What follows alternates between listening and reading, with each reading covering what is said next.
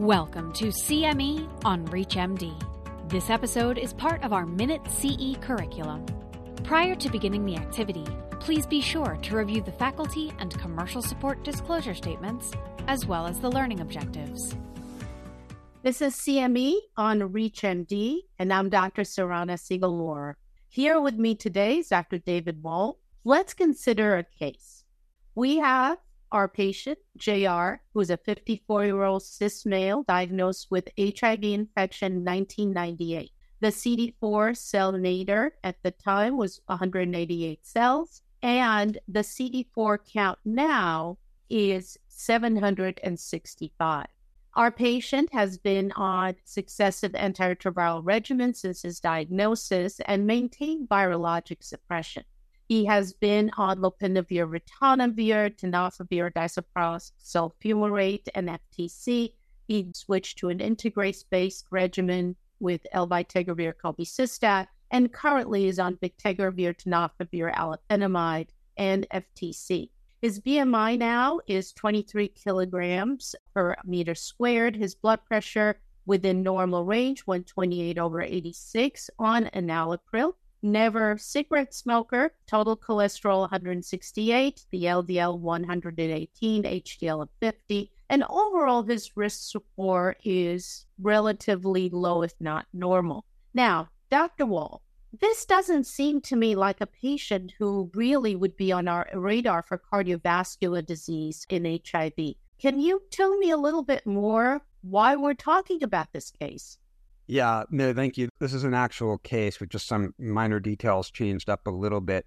But this is a case that strikes me as emblematic of the issue that we're talking about, which is cardiovascular disease in people living with HIV. Because the next visit after these numbers were obtained and this history was obtained, I saw this patient and he informed me that he had been admitted to a local hospital a couple of months before because he had chest pain and had an MI, non-ST elevation MI, ended up going into catheterization and having angioplasty because of a left circumflex, almost 100% occlusion, and now has stents, is on a blood thinner plus aspirin plus metoprolol. So it goes to show you that the calculator said there was a 5% risk. He was in that 5%, but I think his risk was probably higher. And there's a lot of data that show us that whether we use the Framingham or the more up-to-date American Heart Association calculator, it probably underestimates the risk of people living with HIV for cardiovascular disease, probably because there's some things that are not measured. And those who really study this a lot say maybe one of those big drivers is inflammation.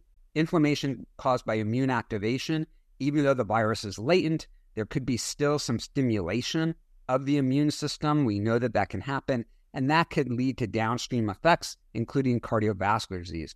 That could be part of it. I think that might be. The other thing, of course, is that maybe there's other factors that we don't really calculate, like exposure to smoke from other people, or smoking marijuana, or other environmental factors, or stress, and things like that.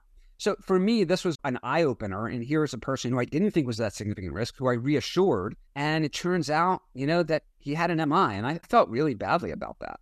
And Dr. Wall, thank you for bringing up the American Heart Association guidelines. Recently, there was an update specifically towards our patients living with HIV, recognizing that their rates of MI and all other cardiovascular risk are much higher, even after controlling for demographic and classic clinical risk factors. We know that there's a recent study, the REPRIEVE study, that looked at starting statins in a number of these patients, and it clearly made an impact in the reduction of cardiovascular risk. So I think this case really helps us highlight risk where we may not think there's risk. And here we have the study that suggests we have an intervention. So I really thank you for this case. It is an eye-opener. And unfortunately, that's all we have for today. This has been a brief but great discussion. Our time is up. And thanks to everybody for listening.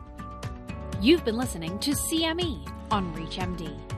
This activity is provided by Prova Education and is part of our Minute CE curriculum. To receive your free CME credit or to download this activity, go to reachmd.com/Prova. Thank you for listening.